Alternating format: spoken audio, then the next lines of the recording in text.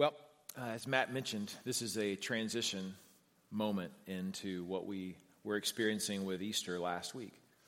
7 different conversations Jesus had with his followers, and now we step into this moment where, just as the Bible portrayed in video, there is this empowering of his followers that takes place. And before they get to that point, they are 7 weeks waiting. 7 weeks. Actually, 7 weeks and a day on the 50th day. You know, I was thinking about waiting. I mean, how many of you really enjoy waiting? Yes? We're pumped up about waiting, right? We love waiting at the doctor's office. We love waiting in traffic. We just love waiting. We love waiting for downloads to happen on our computer and updates on our phone. I mean, waiting is just exciting. No, it's not, right? I was thinking about waiting as it relates to, I don't know, just about anything that we could possibly do in life. Waiting on packages, right? That becomes a little bit easier now that Amazon just kind of zooms one to our front door in an hour if you live in Dallas, or with a drone, right? But I remember at Christmas time, we were waiting on different packages to show up that we had ordered, some gifts that we had planned on receiving from the kids. And this one particular place that we ordered something from, and I will not give their name to incriminate them, but I was waiting. I'm like, I'm just so anxious for this to get here. I can't wait, because I was just so excited to be able to, get under the tree and everything. And finally, whenever it showed up, it actually was on our front doorstep, totally unwrapped, like no packaging or anything, like the kid's present was just right there. And I was like, I wish I could wait longer on this one. This is not good, right? It's like, whoa, wait a minute, when the waiting goes wrong. But I tell you what, I think for these disciples, these 7 weeks, I bet they were long weeks. But they were trying to figure out what in the world is actually going to happen. I mean, we know what Jesus has said, and he's not physically with us right now. But what next? What next? As the name of the sermon is, now what? Pentecost is a harvest festival which falls 50 days after Passover. Here's what they weren't thinking in their waiting time. They weren't thinking, no, the Feast of the First Fruits, that happened, it was Easter, all that good stuff. And it's 50 days and it's the end, and so all of these pilgrims will be coming into Jerusalem, and it's going to be filled up, and the Holy Spirit's going to, bring all of these languages to us, and in this moment we're going to fill this whole city filled with all types of gospel proclamation and all of these people's different home languages that they're coming from. And that's why we're waiting. They didn't see the big picture. And I was just thinking, maybe a little subplot for us tonight is just in the whole waiting thing. So often, right, we're in the midst of waiting and we don't see the big picture, but God does. And the key for us is just to trust him. And those disciples, they didn't see the big picture yet. They didn't know. They didn't see how it was all going to be put together. But it was, in fact, the busiest Jewish feast because it falls in May, and that's whenever travel was easy. And so for Jerusalem, that city would expand all the way. I mean, it would literally, if you've been to Jerusalem before on one of those Holy Land tours, right? I mean, it's a big city, but it's not enormous. I mean, it's not like DFW area, and certainly back then it was not, even as large as it is now. And so for that city to grow by 130,000 people, that's a lot of extra bodies in the moment. It was actually called the Diaspora of the Jews. Diaspora. What is diaspora? It's actually a Greek word for scattering. And what was occurring there was that there had been this scattering of the Jews. They had been exiled and scattered multiple times throughout history into many different faraway lands.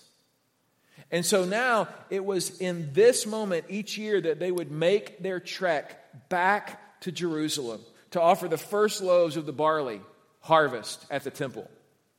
You see, Pentecost marked the culmination of what started 49 days prior with the First Fruits Festival. They were thanking God for the harvest, not only for his provision in that moment, but also believing him for and thanking him for what was to come. Another great lesson out of this moment in Acts for us to be mindful of, that we are to be about thanking God not only for the moment, but what is to come. So during this festival, someone would read from the passage in Deuteronomy, that is chapter 26, verses 3 through 10. And we're not going to read through that right now, but what this passage basically says and what they would read in these 7 verses is they would read these verses that remind the people of their captivity when they were in Egypt and how they were indeed delivered because God had heard their cry and had seen their affliction and their oppression.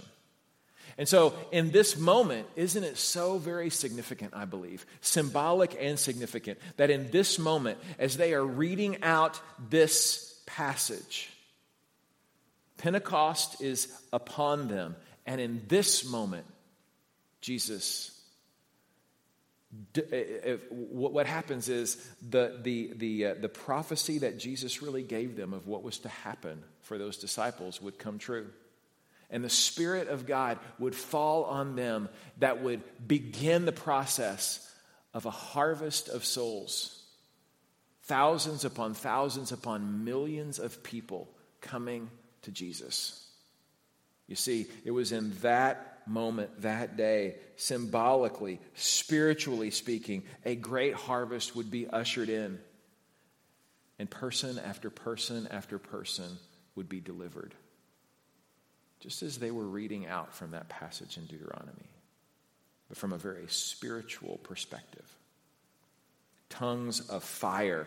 They didn't really display that on the video. It's hard to even, hey, what would you do? Probably if they tried to, it would look really hokey, right? I mean, we've seen those types of like New Testament and Old Testament films. And I think whether or not you go with metaphorical language or analogy or double meaning, there's so much that was going on there in this passage. Luke is doing his best to describe this supernaturally occurring event. God's presence had been described often in the Old Testament with wind or with fire. And so in this particular moment, it would make sense to once again see those descriptors present as we are looking at the presence of God with them. His presence in that moment was both audible and it was also visible. It was manifested in itself in an outward display of this inspired speech that would occur from the disciples. In the Greek, pneuma has the double connotation of both wind and spirit, right? And so that connection really makes sense for us in this moment as well. Even if you go all the way back to Ezekiel and you find the story there where the dry bones come back, right? And life occurs. And in that vision, in that moment, what are we hit with? We're hit with this breath of Yahweh that occurs, this wind that occurs, that brings life into. And so, whether or not it's Old Testament or now New Testament, we see God's presence symbolically and in a real way shown through wind and through fire. God gives them the power to accomplish his work, tongues of fire, speaking in other tongues. It was visible from the people on the street. How could it not be, right? What the Bible is describing as best as it can is that these people who showed up 130,000 strong for this festival, all out in the streets because they can't even all be in the houses all at one time. There aren't enough hotels. There aren't enough places for them to be. And in this moment, on this one residence in the middle of Jerusalem, there is a tornado of fire. That right there is not something they had expected when they were looking this up on the Airbnb. As a matter of fact, I can imagine that TripAdvisor would have been lit up, right, with descriptions like, we came for Pentecost, but there was this tornado and fire. And you know what? Crazy enough, we go to that city every year and nobody ever knows what we're saying. Because, we're like from... We're Elamites. Nobody knows what we're saying. We don't even know what we're saying. Our language is hard. That's good. That was a little linguistic humor because history does tell us their language was so very difficult, it dissolved because the people had such a struggle speaking it themselves. Anyway, I know. So Peter starts preaching in this moment, probably in the Aramaic dialect, commonly used in Jerusalem, so that the residents of the city would understand. And he starts off by telling them, this is great, right? He's a great communicator, Peter is. We know that. I mean, he's got a big mouth. He uses it all the time. In this moment, he's using it for God's glory. And here's what he says. He says, hey, listen, we're not drunk, okay? I know you think we are, but we're not. Because who's going to be drinking at 9 o'clock in the morning, getting drunk in a solemn festival? That's how he starts his sermon. Imagine if we started our sermon like that. You'd go, whoa. It was an attention grabber in that moment. But then what he does, as a great communicator will do, he takes that moment and then he just starts to ram home truth. He's got their attention. Whoa, wait a minute. That makes sense. They must really not be drunk. This must be, well, you did understand what they said. Oh, well, you did too. Oh, and you're from Edom. How about that? And so they're comparing notes. And in that moment, he then begins to really bring home truth. And he starts to say things like this. Some of these scripture passages are on this. In this first sermon, right? After the Spirit has come. Verse 21, he says, everyone who calls upon the name of the Lord will be saved. Can't you just imagine that he's looking out over the crowd and Peter is making the most of the opportunity. And he sees all of these different people groups coming in because you see, all of these Jews have gone out and they've been living in these other countries and they've learned these other languages. And now they're coming back in for this religious festival. But you know what? They're not all believers. They're not all first century Christians. They're discovering the gospel for the very first time as they're rubbing shoulders with people who are talking about this Jesus Christ who has died and risen, they say. And so Peter, in this moment, is like looking out over the crowd, and I can just see him getting caught up in the moment as the Spirit is upon him and saying, listen, everybody who calls upon the name of the Lord will be saved, no matter where you're from. In verse 24, God raised him, Jesus, up, loosing the pangs of death because it was not possible for him to be held by it. I mean, is that not a great verse? We could use that every Easter, right? That death could not hold him. He could not be held by it. That was fresh on their mind. Verse 33, this Jesus God raised up, and of that we are all witnesses, being therefore exalted at the right hand of God, and having received from the Father the promise of the Holy Spirit, he has poured out this that you yourselves are seeing and hearing. He's talking about Jesus. He's not going to miss this moment with all of these people in the audience to talk about Jesus. Verse 38, and then he gives the invitation. Repent and be baptized, every one of you, in the name of Jesus Christ for the forgiveness of your sins, and you will receive the gift of the Holy Spirit. Repent and believe. Let God take care of your sin problem. And here's what happens. The Spirit will come and live inside of you just as you have just watched. The testimonies that you just heard tonight from these three kids echo what this passage spoke about 2,000 years ago. Who is the Holy Spirit? Did you hear him talk about it? You hear Silas? He said, the part of God who lives inside you. Children baptized. That's exciting.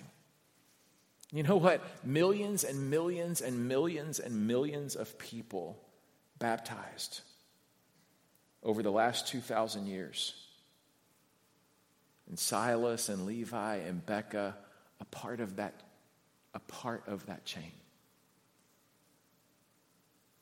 When Levi tells his story about AT&T Stadium, when we were there at Harvest America, he says, God told me. God told me. I remember sitting there, and he motioned to me. He said, okay, come over here. So he came over to me and said, what's up, buddy? And he goes, I want to go down there.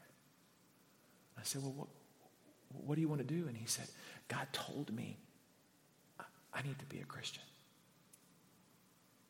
You know, God speaks in the heart of a 7-year-old. He speaks in the heart of a 47-year-old. He speaks today just as he spoke in that crowd 2,000 years ago. What about you? What's God been telling you? Do you know him? Have you made the decision to follow him, a public thing? You know, it's not just something that we do to fill up a service hour, right? It really is something that Jesus not only did himself, but also commanded us to do as believers. It's an example that the early church has set before us. It's more than just getting wet. It's actually obedience 101. It's a visible representation of what God has done for us, through the death and resurrection of his son, Jesus Christ. It's publicly showing the world. The result of Peter's sermon, about 3,000 after his invitation were saved on that day. And you know what happened? The church was jump-started. It was. It moved from upstairs, trying to figure out what in the world was going to happen next, to now it's in the street. And now it's not only in the street, it's in homes all over Jerusalem, you see. They were taking it to the street. I think that's a song. Acts 2:42 through 47. Now what? Here's what happens. And they devoted themselves to the apostles' teaching and the fellowship, to the breaking of bread and the prayers. And awe came upon every soul, and many wonders and signs were being done through the apostles. And all who believed were together and had all things in common. And they were selling their possessions and belongings and distributing the proceeds to all as any had need. And day by day, attending the temple together and breaking bread in their homes, they received their food with glad and generous hearts, praising God and having favor with all the people. And the Lord added to their number day by day those who were being saved. We preach on this passage a couple of times every year. And every time when we get to it, I think it says things to us that are not necessarily prescriptions for us, as in, you have to follow this exactly. You have to do it exactly this way. But I do believe it's a description of the attributes of the Jesus church. I think it's a description of the attributes of a Jesus follower. We're going to look at a few of them. And I'm going to get you to listen to a particular testimony as well in just a moment.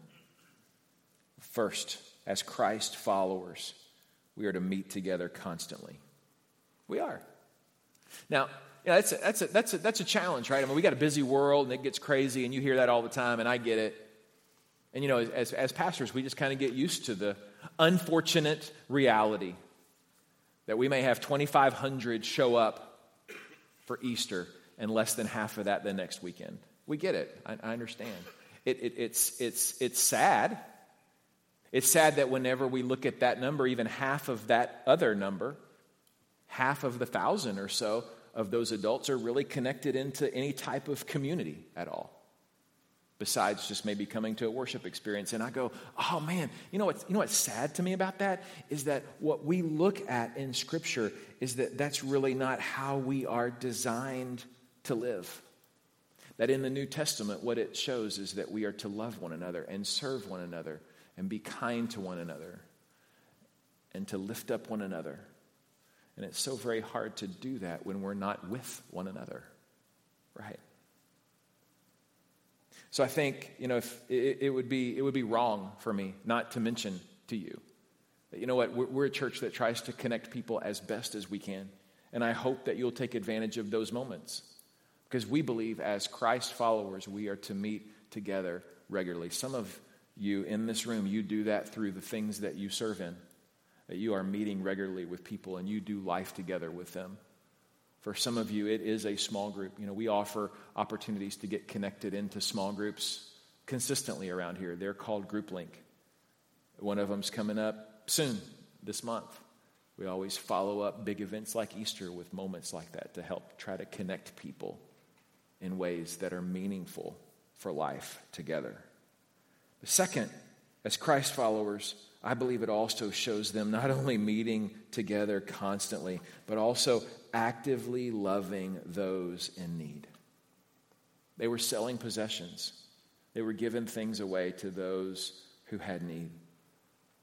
They were, in a descriptor that would make sense for us tonight, right? Taking off their sandals for another person. Today, this weekend, we experienced Barefoot Weekend. Many of you may not have come here ready to take off shoes, and we get that. Different people come on different weekends. You know what we're doing. Some people don't. If you've come ready to do that, that's great. If not, we've got a time in the service that's a lot of different things are going to happen, and so we don't want you to feel uncomfortable either way. But you know, what we want to do in this moment as we are being the church is to be the church for other people who are in need.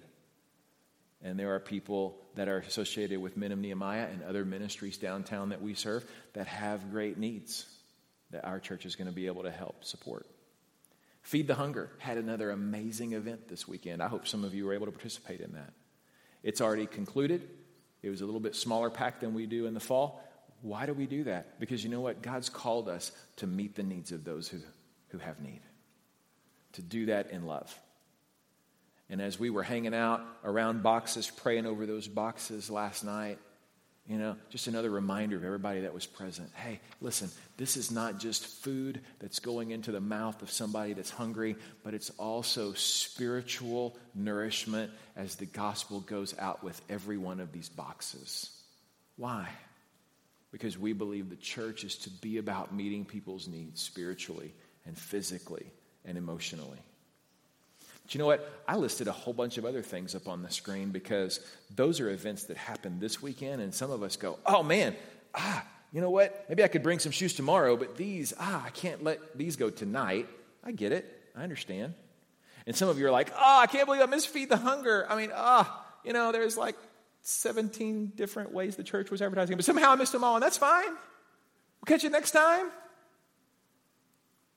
You know what? There's a whole list of opportunities that you can get connected to. And whether or not it's Men of Nehemiah or Cornerstone Church downtown or Women of Nehemiah or CCA or Chin or nursing homes. And you know what? Here's the beauty is there's a card in the seat back in front of you. And here's what we're going to do tonight. Last week we had everybody fill it out. I'm not going to tell everybody they have to fill it out this week. But you know what I would love for you to do? If you're interested in serving in one of those areas, will you just note that on the card tonight before you drop it in the box?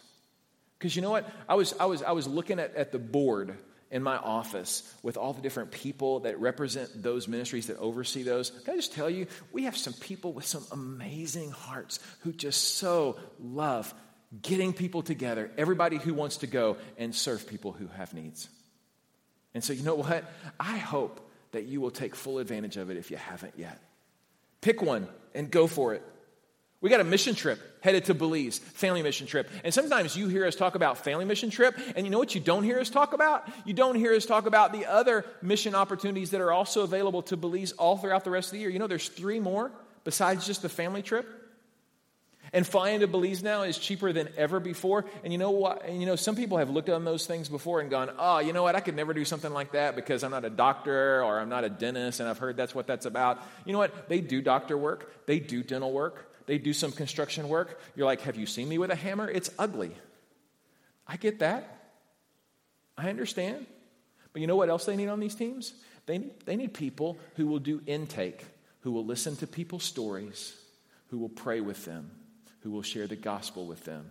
Because it's more than just meeting somebody's physical need. We also, in these ministries, step into people's lives and meet them at the heart level. You know, if you're interested in something like that, please let us know. Because, you know, I'm convinced that the church of today is still to be about what the church of Acts chapter 2 was about. Well, it's not just about meeting together constantly or actively loving those in need, but it's also about regularly interacting with God through prayer and His Word. I see that in this passage. It's so very clear they're worshiping together, they're praying together, they're having communion together, they are connecting together in the Word. How's the connection time for you? I think for many of us, what we did possibly is we experienced, maybe Lent. Maybe you picked up a devotional that you kind of worked yourself through on a YouVersion app on your phone or something like that. And it got you to Easter. And I think now, again, the title of the sermon that it just kept coming back to me. And I was like, this is so silly. This is so simple. But the question is, now what? What does that propel us to next? What spiritual discipline will I jump into next? What will I study next? What will I be praying for next? What will I be trusting God for next? Some of you may not even be aware. I don't know. Maybe you are. But we've connected with a ministry called Credo House, CREDO, Credo House. It's out of Edmond, Oklahoma. And it was started through Chuck Swindoll's ministry, but this particular ministry, our church pays a fee to, and here's the beauty of this. You ready for this? You can take classes online for free because our church has this membership.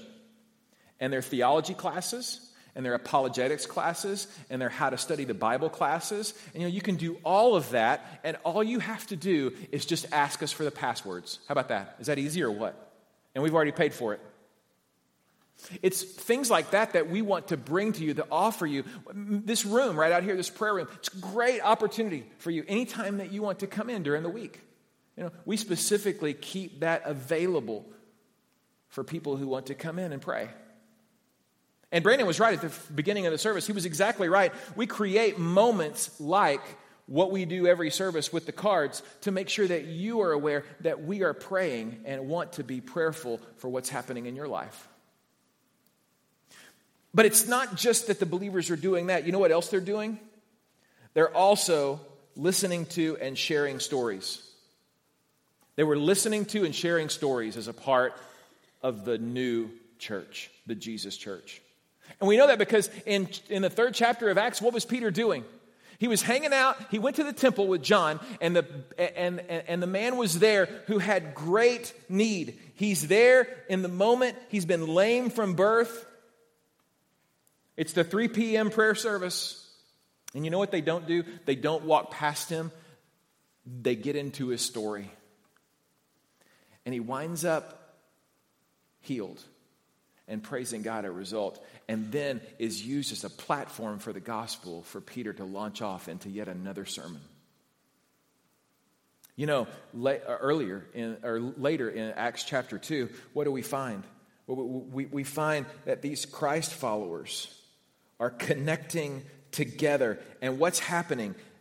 Daily, people are being added. Daily. A couple of other thoughts.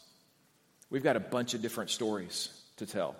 Matter of fact, I've got a story that I want you to hear right now. Andrew Giles. Come on up, Andrew. I want y'all to give it up for Andrew.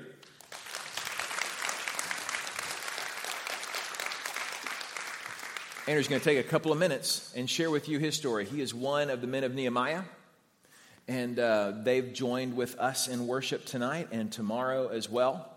And this is changed life that we are able to work with on a regular basis with men of Nehemiah.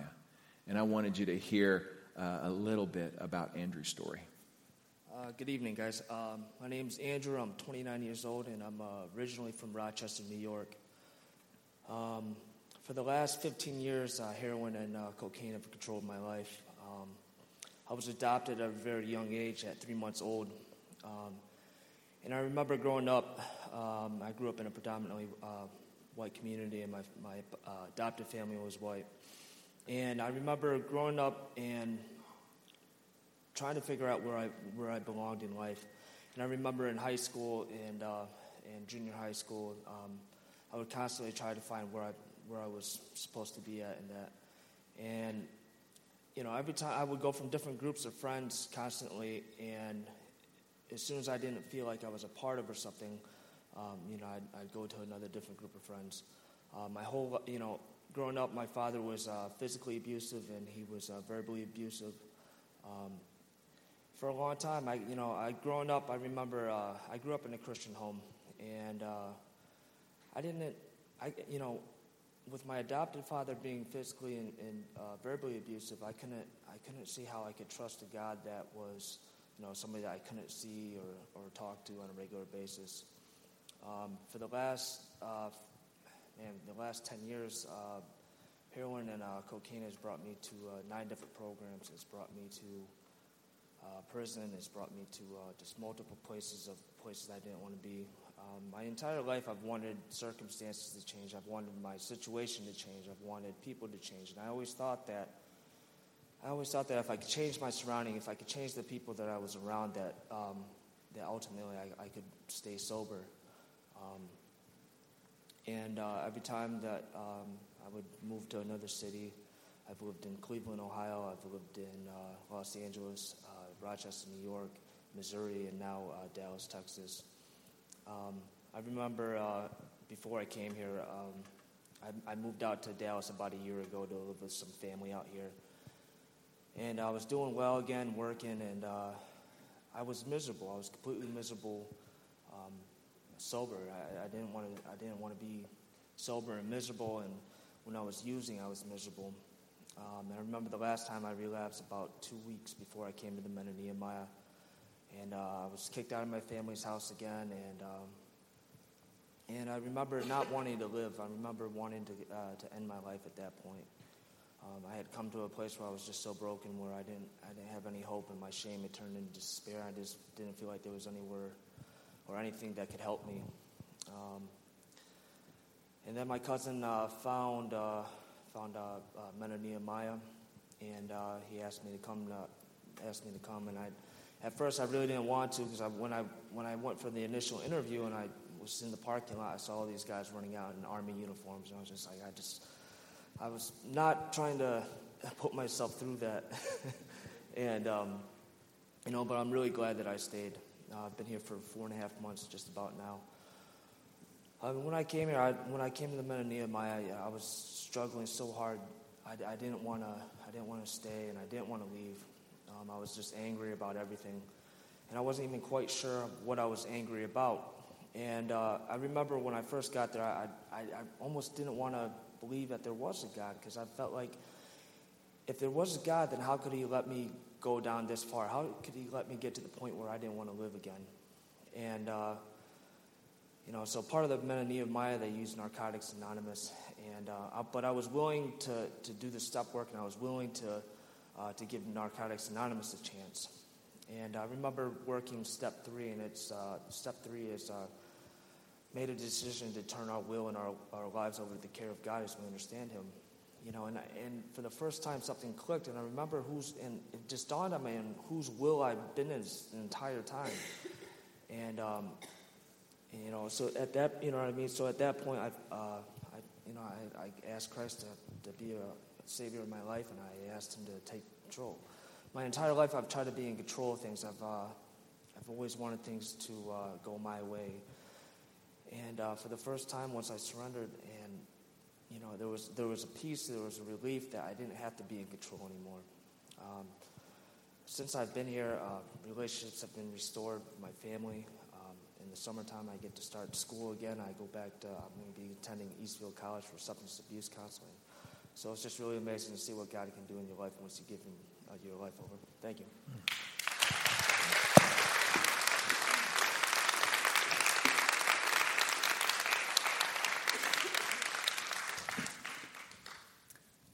Change life. Men of Nehemiah were in a place where they were able to really listen to Andrew's story. And he was also able to hear God's story as he whispered it back into his ear in a very healthy way about who Christ was. And maybe not how he had been represented in the past, but who he really is. So I would say for us as followers of Jesus, what are we supposed to be about?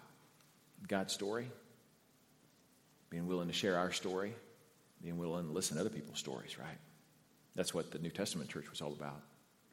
Last thing, New Testament church was all about praising God.